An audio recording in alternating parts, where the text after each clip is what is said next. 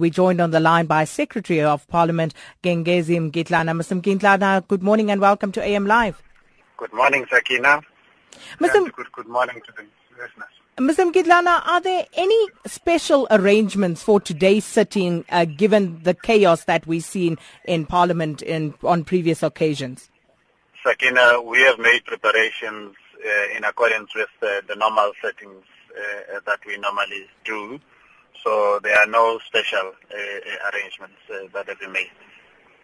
And with regard to the order of business today, 6 questions that the President will respond to. But the question that is on most people's minds is what will happen if the EFF, for example, insists on asking the question that they felt they did not have an adequate response to the last time out? Well, the rules have to be applied accordingly, and the rules as the parties have agreed to is that there is an order in the sequence of answering questions, and that order and sequence has to be followed to the latter. And secondly, members have asked for specific questions which have been put on the order paper, and those will be allowed to go through as contemplated. What if there is an insistence on the President responding to the question? Because as we heard in the package there, the ANC Chief Whip's office clearly indicating that the President has submitted a written response to the questions from the last time. But what about a right of reply? What if the EFF were to insist that the question be answered and that they are given an opportunity to follow up? What are the parliamentary provisions in this case?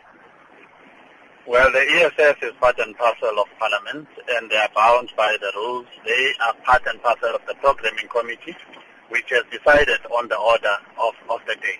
And in this regard, the order of the day appears as per the agreement of the programming committee that is deliberated on this. Now, the programming committee consists of all whips of parties, and it's chaired by the Speaker, and it decides on the order of business. And the order that appears there is the order that has been decided by all parties. Are you therefore saying that there is no provision for parties to go back and ask for a right to respond to the President's written reply? Well, Sakina, is that the questions that have been asked, the President is going to respond to them. And there's a right for members to ask supplementary questions.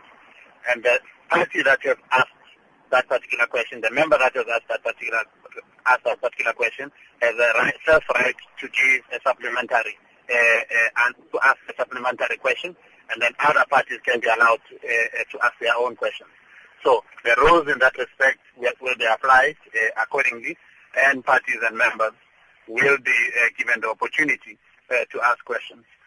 Now, I must further hasten that for parties or members that are not going to be in a position to ask questions based on the time, they also will be catered for in the next question session. Alternatively, they can convert their questions into questions for written reply. And the issue of the police, of course, this is a thorny one. And, it has been asked over and over again, the constitutionality of the police being called into the chamber. And if things were to get out of hand today, will there be an option yet again to call the police in? Well, the sequence of things, Sakina, is that firstly, Parliament is a creature of rules, and rules have to be applied accordingly. Now, when a ruling is made, there's an expectation based on the rules that the members of Parliament will respect that particular ruling. Now, it is also provided where that does not happen, there's an intervention that is requested to ask the Sergeant at Arms to intervene, or the Usher of the Black Rod, if you are talking about the NCOP, to intervene. Where that fails, there's a provision that also allows for the protection services of Parliament to intervene.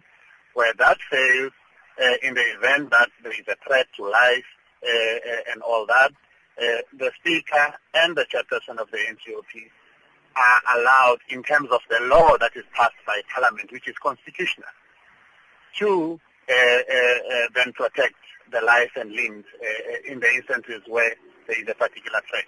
So all of those are rules that have been passed by Parliament. They are laws that have been passed by Parliament, which they applied accordingly.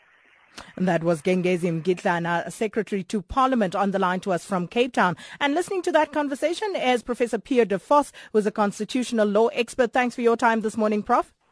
Good morning. Now, in terms of the law, would the opposition parties like EFF have a leg to stand on when it comes to insisting on asking the pay back the money question? Well, as the person from Parliament said, clearly what the Chief Whip decides is important, but in terms of the rules of Parliament, Rule 111, it says that where a previous answering session that the President was involved in was interrupted, the questions must start at the next session when the President answers questions from the point where the order was interrupted. So unless there is another rule arrangement agreed to by all the parties, the President must start his answering session from exactly the point where the previous session was interrupted in terms of Rule 111.6 of the National Assembly. The question is now a factual question of when exactly, at what point was it interrupted, and what questions from the previous session that is outstanding must the President still answer. The ANC Chief Whip's office has said that the President has submitted written responses to those questions from the last session. So how does that now change the course of things today? You see that the rules provide for two different types of answering of questions. One is written answering of questions. The one is oral answering of questions. It's not the same thing, for the reason that if you answer oral questions, there is opportunity for opposition parties, and for all parties for that matter, to ask follow-up questions. So if you just give written answers, then there is not an opportunity to answer follow-up questions.